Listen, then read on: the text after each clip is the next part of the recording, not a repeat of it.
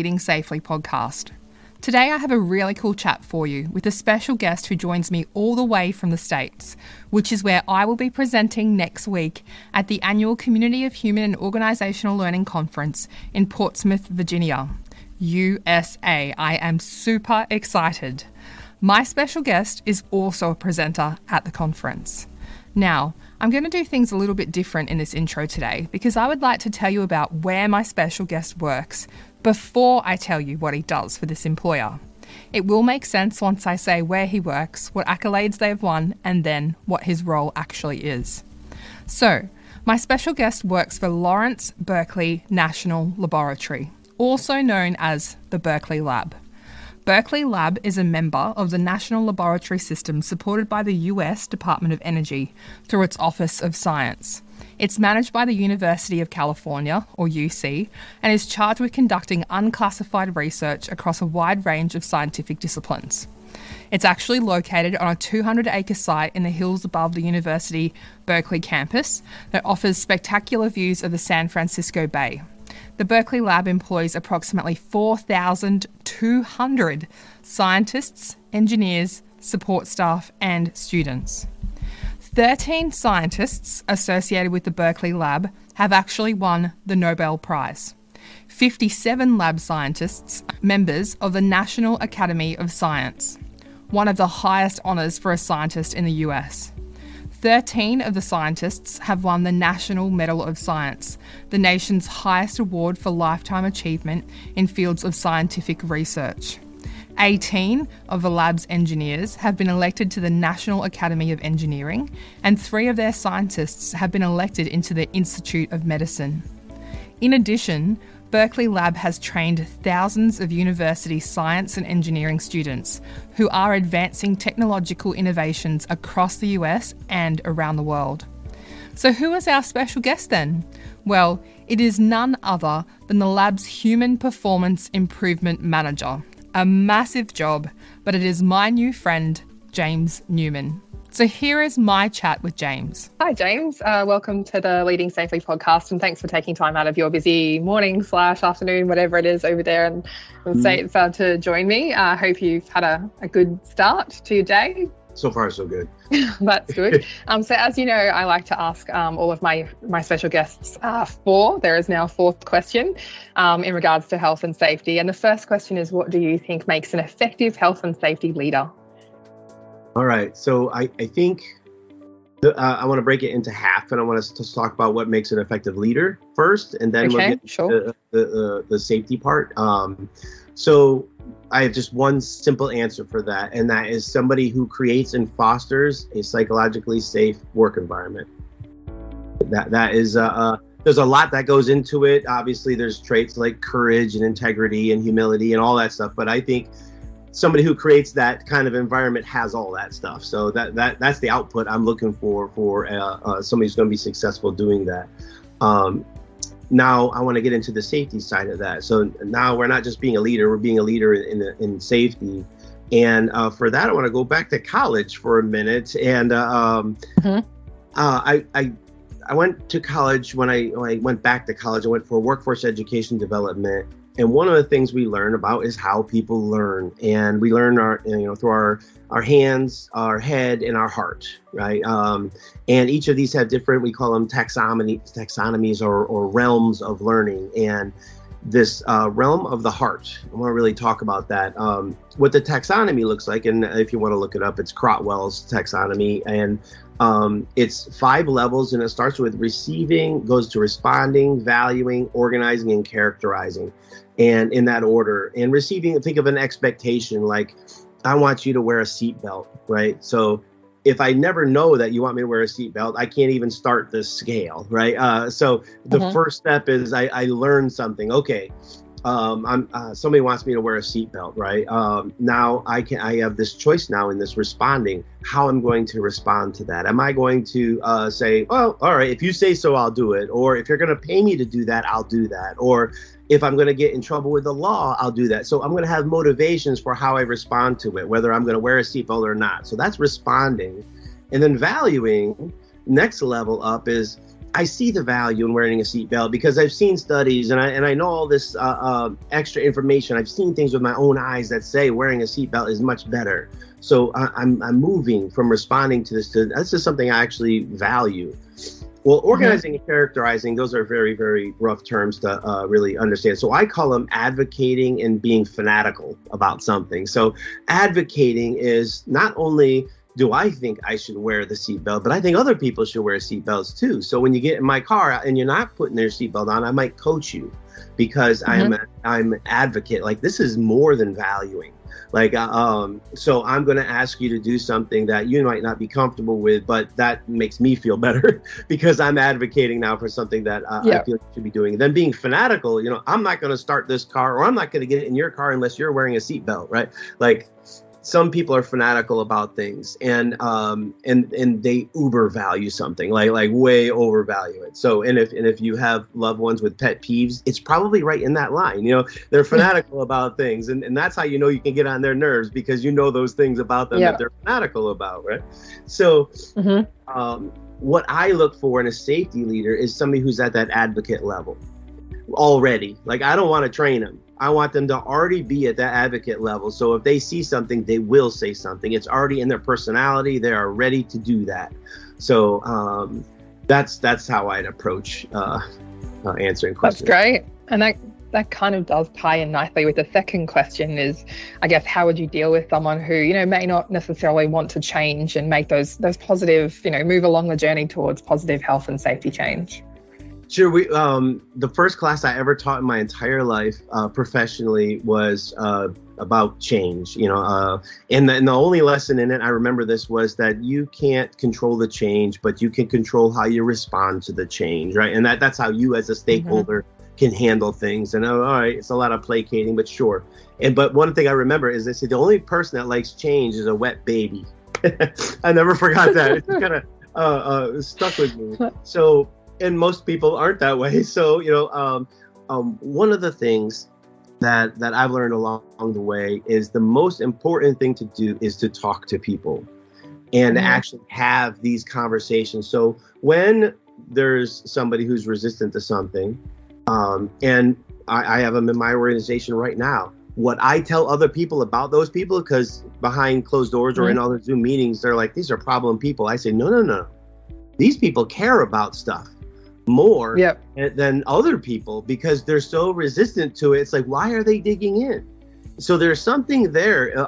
What kicked up their level of care on this? And sometimes it's a historical story that drove them to this belief or whatever it is. But I try to look at these people as being a little bit more passionate than your everyday average person. So when we had this problem, one of the companies I work for, they said, look, not only do we want you to create a human performance program here, can you help us fix the trust between the workers and the supervision?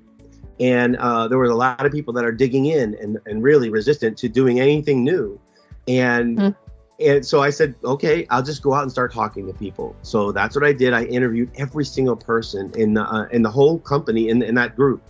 And what I learned was, like 3 years before, management had said, hey, can you put together a list of things that you want us to work on for you? And they had meetings, did all this. They created this document and they're all proud of it. And management did nothing with it. This created this distrust. And this was the point. So we pulled that document back out. And we started making edits to it. These are the things that are current now. And then the director said to the leadership team, these are the things we're focusing on. And I just love how that all played out. We wouldn't have known that unless we started talking to people and learned that. So obviously, it's not a one size fits all solution kind of thing, but you will find those different artifacts in the organization as to why it is the way it is if you start talking to people. So finding out, why are they stuck? Why are they digging in? All that stuff.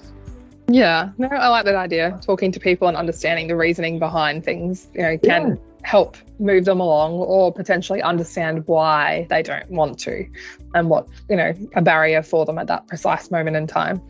That's great. And The next question is a bit of an interesting one. So if you had all the money and all the resources and, opinions didn't matter, and you had the ability to create something that would solve a workplace issue, a nice little invention that you could tag with your name, what would you invent and why?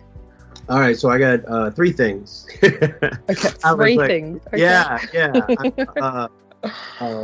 I try to be an idea person, and so the first thing, and we were talking about it before, the number one problem, it seems, in a lot of places you go, no matter how industrial or not it is slip, trips, and falls. So I will tell you, I don't know what the invention would be, but that's what it would address. So I'll just say that's okay. what it would address. It would be something. Right. And in all reality, I've seen companies that do this, and it costs a lot of money, but they come and they do an assessment, and they look for mismatched surfaces. They look for things that say, hey, that step is the same color as the pavement below. Let's put a yellow curb painting on there or something like that.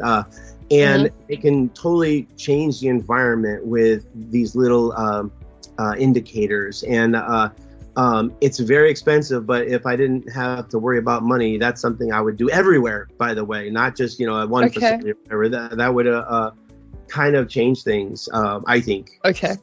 All right. So one of the biggest, I don't know if you've ever heard of ISM, the Integrated Safety Management, and this is how the governmental facilities look at safety quite a lot anyway throughout the labs in the United States. And there's a process. It's a 5-step process, and it's define the scope, analyze your hazards. You're going to implement tailored controls for those hazards, perform the work that you're going to do, and then feedback to the system so it gets better next time. That's the ISM process, and a lot of places have adapted that, and I love it. I really do.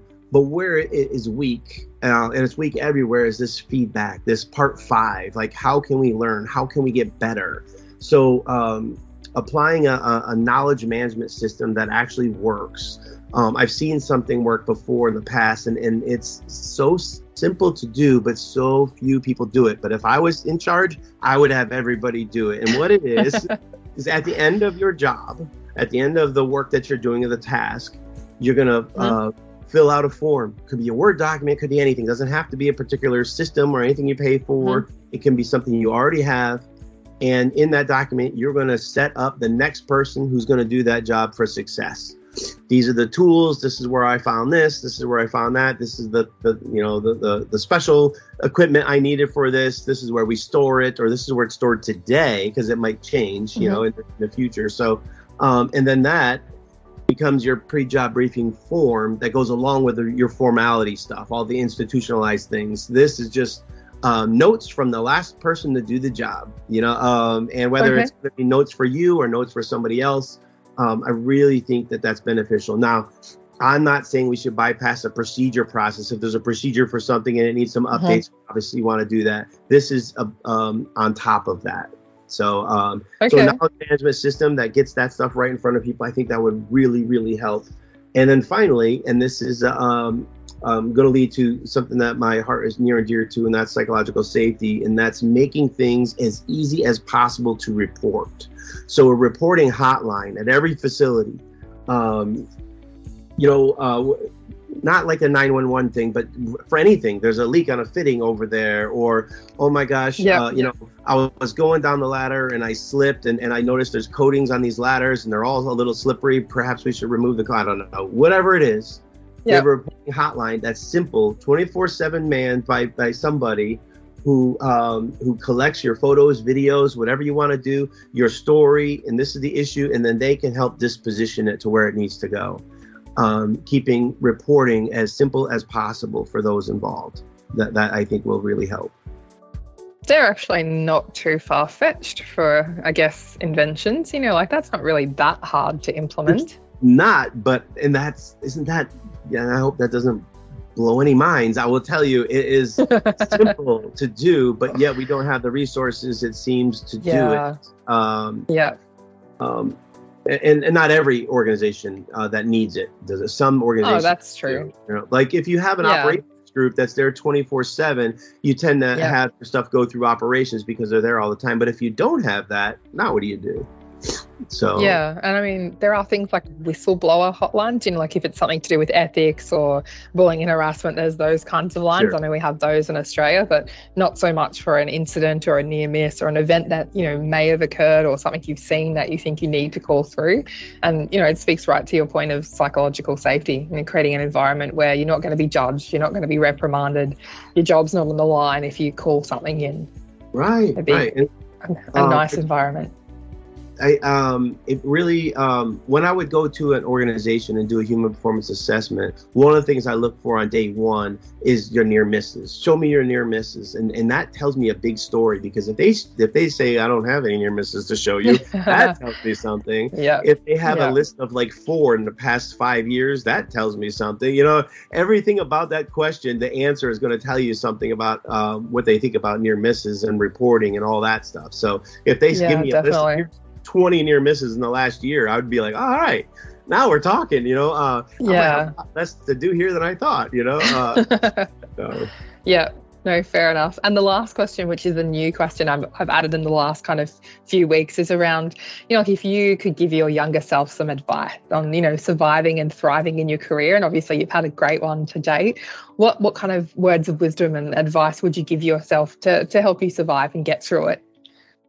One of the things that would have been nice to know in the past is that this was still going to be a career option today. I remember having a conversation with my father back in the late 90s. He was shaking his head. He's like, I don't know why you don't want to be an instrument control specialist anymore. You want to be a human performance person. He says, I don't think there's any money in that. I'm like, well, it's still where my heart was. I finally got in 2007, and I haven't looked back since. So just knowing that this was going to be a growing field would have been really great to know. That might not be so much advice like, hey, invest in Google or something like that. But I would say one of the things that I've seen people do wrong, and I've probably done it wrong as I was coming up, is that I would train workers with the same material I would learn human performance about. Like, in other words, I'm training them to do my job instead of training them on how to use this stuff in their job. And that was definitely a mistake newbies make, I think, is they just think that, well, let's talk about performance modes. You really think workers want to address performance modes in the same way? And maybe they do. But it depends on the worker, and it depends on how you're introducing it to them. I'll tell you, performance modes, I went to an 8-hour training on performance modes, and I teach it in 15 minutes. And I'm pretty sure workers would appreciate the short version, as long as they know, and this is, by the way, why I talk about it with workers, I don't want anybody leaving a pre-job brief in knowledge-based mode. So that's at the end of when we're talking about human performance tools, at the end of talking about performance modes and stuff, that's the reason that, it's like, why do I need to know what performance modes are? Well, because if you're in knowledge base and you recognize it, you probably need to make the most amount of errors, and you need to know that. That's right. So I had a couple of other ones. We actually just talked about it. Target the leadership team. Don't target the worker level until you've got the leadership team on board. And also, this is another one. A lot of people think, well, it's safety is for everybody. So let's talk about, well, what's the difference between safety and human performance in that case? Is human performance for your cafeteria workers? Is it for people who don't touch the system? Right. So first we define the system. In a power plant, it's easy, right? It's anything that supports the power plant running. So in a power plant, if you don't support the plant running, you probably don't need to come to the training. You probably don't need to be part of how this effort is going to move forward.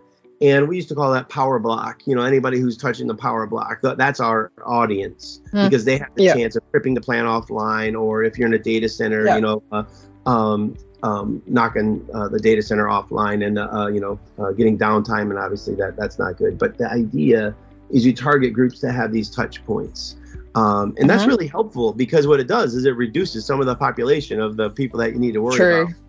True. And the work for yourself, I guess. If you're trying to change the world, it's a little bit harder if you have a gazillion people to influence than, key users or key stakeholders that you've identified and can really hone in the information and make it tailored to them. That is right. So that's advice I would give myself. That's fantastic.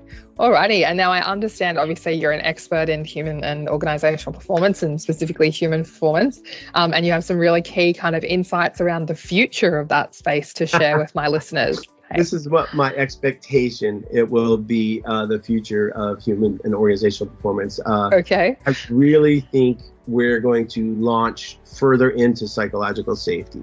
I see us, obviously, with Tim Clark's 4 stages of psychological safety. We have all of this stuff from Amy Edmondson. I just think a lot more people are going to start coming around this and forming ways of inclusion, because what we see is benefits of this. This is how people are going to work with people again.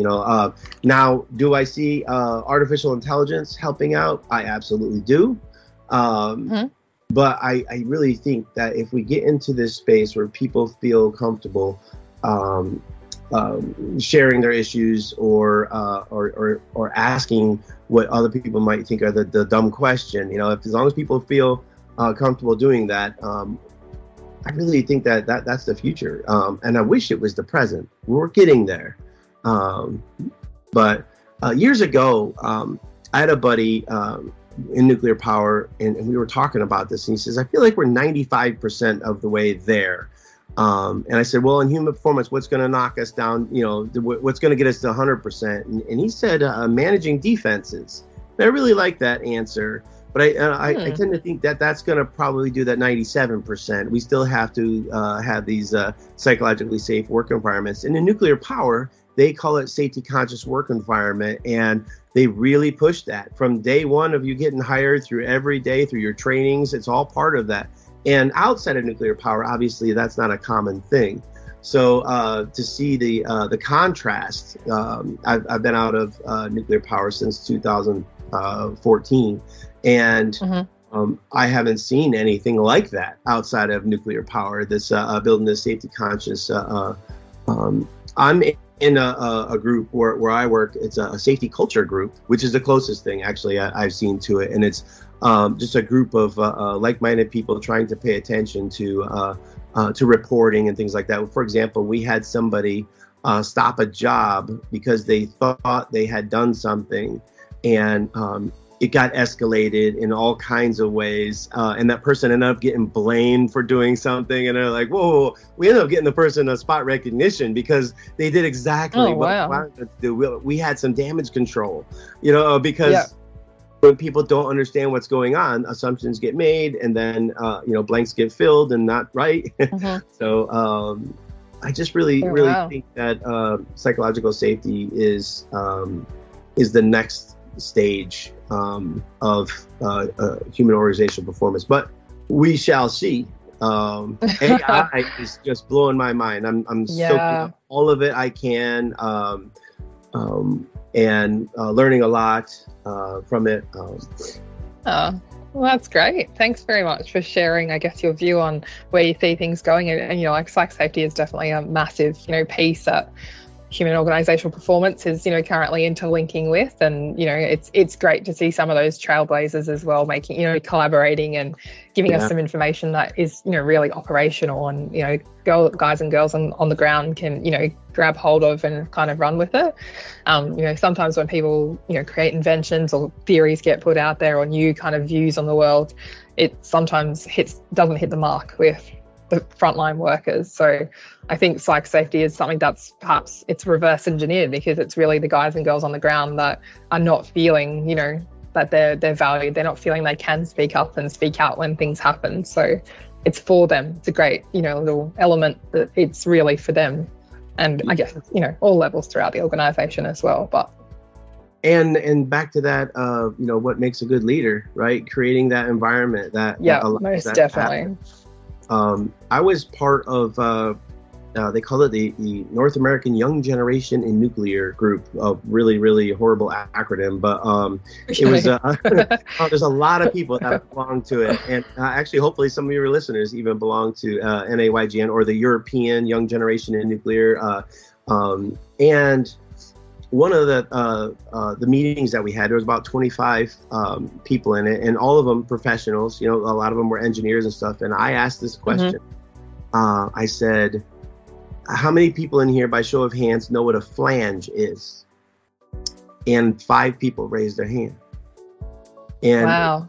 So that, I'm like, everybody who was there had been there for years. Oh, I hear you sighing. Yeah. It's like, oh yeah. No, I know. These are nuclear professionals who didn't know what a flange was, because I know they hear it 3 to 4 times a day, right? But they just never wanted to ask, because it felt like I should have known this by now. So that little lesson really opened my eyes to, I have to make sure as a mentor or as somebody who's been around for a little while, that I make it safe for people to ask what they think is a silly question or something that they should have known by now. Obviously, people weren't making it safe for these people to ask those questions, or just nobody ever challenged them on that before. And to be honest, I can't think of why I asked them that question, other than I had this gut feeling that something was, amiss. I think the other element there as well, James, is also, regardless of what type of professional you are, if you're a safety practitioner or a safety professional, whatever we call ourselves in this space, you should never, and obviously this is my personal opinion, but you should never lose touch with the operational side of the business either. And, there's a really great professor, Nectarios, who, does stuff in collaboration with myself at different events. And he talks about, physically doing the work. And I'm very much an advocate of, regardless what type of professional you are, you should be out there every day with the workers and, really spending time and understanding the systems and processes and tools and flanges and valves and, things that go up and down, whatever. Right. Correct. Not only the terminology, but how it works, really understand how it works, so that when you get that event, when you get that hazard report, when you get someone coming to you with an issue, you can actually not only visualize it, but you understand it. And you can almost put yourself in the worker's shoes and really have that empathy and understanding of, okay, I get why in that specific context at that precise moment in time, the worker may have done something different to the norm. I'm very much an advocate of at least once a week or once a month, if you can allow your professionals to do it, let them actually go out into the field, not with a clipboard, not with a notebook, not with an observational mindset, but with a physically doing the work. Go and lift the rubbish bin like the garbos do. Go and, lift a shovel, do the work if you can, and get those calluses on your hands to remind you of what it is that makes your organisation great. And it's not the books, it's those people doing the work. I love the idea. A lot of places won't allow you to pick something up. Of course they won't. I love the idea. And maybe not in a nuclear plant. Right. But I wanna close you with this particular piece of advice, and this is probably along the advice I wish I knew this a long time ago. I've helped to create or reimagine a few different observation programs along the way, and one of the things I've really learned about observations, when we're stuck on just watching people's behaviors and grading them on the observables of those behaviors and stuff, I almost think that is not as nearly as important as this particular thing. When leadership gets out into the field to do an observation, I want them looking at one thing, and that is, did we set these people up for success or not? And did we give them the right training? Did they give them the right tools, the right timing, the right in the schedule? All of the things that they need to be successful. Because if we didn't, that's on us, the leaders, to fix that. They're the ones who are empowered to fix that, and we can listen to the feedback from the workers. And I really do think, I want to say this, I believe that if organizations did that more, then workers would actually invite leaders into the field and say, hey, I agree with you. Come check this out, because we were not set up for success, and these are all the struggles that we've had. So, but that's what I want. That's a great question. A really great question. And I think workers, obviously workers would agree with you, but if Yeah, if a leader could ask themselves that question when they're out in the field before they tick the box that says, oh yeah, Johnny did the unsafe behaviour and didn't use X, Y, Z instead of, A, B, C. Sure. I think we're looking at a change, transformational change with everything, really. Think of how beneficial those little tick marks have been over the course of time. I'm going to say a little beneficial. A little. The major benefit is that the leader was out there. That's the benefit, and having those conversations in the better than nothing. Right. So that's the major benefit. The documentation, small benefit. But if we reimagine it and say, hey, are these people set up for success or not for this particular task? I think we get a lot more organizational learning and fixing of things. And identified resources that perhaps we might need. So that's perfect, and such a lovely little close, I guess, to the episode. So I appreciate your time and your insights and the learnings that you've provided us with in this short amount of time. And thanks again for taking time out of your day to share your knowledge and those insights. Oh, it's great. I really appreciate you, Georgina. Thank you. Awesome. Thank you. Well, there you go. That was my chat with the awesome James Newman, who has been great with helping me get prepared for this trip to the States, which is now just a matter of days away. I still have to pack my bags and print my tickets and organise travel insurance and add final touches to my presentation. Plus, I'm dealing with full-time work stuff like client meetings, debriefs. I finished my last assignment for uni for this semester, and I've been prepping my 3-year-old son so that he knows I'm heading to work and will be away for a little while, but that I'm coming back so I don't have a whole day of tantrums like I had when I went away a few weeks ago for 5 days and was in tears by the end of the first day back. So, fingers crossed for me if you're listening to this that it's not going to happen again. I land in Norfolk on Saturday, so if you're listening to this and will be anywhere nearby in Norfolk, Virginia, Portsmouth, not sure if I've even said that in the right order, please feel free to reach out. I would love to catch up with you. I look forward to meeting some of you at the conference for those of you that are attending or perhaps listening in virtually. So until next time, stay safe.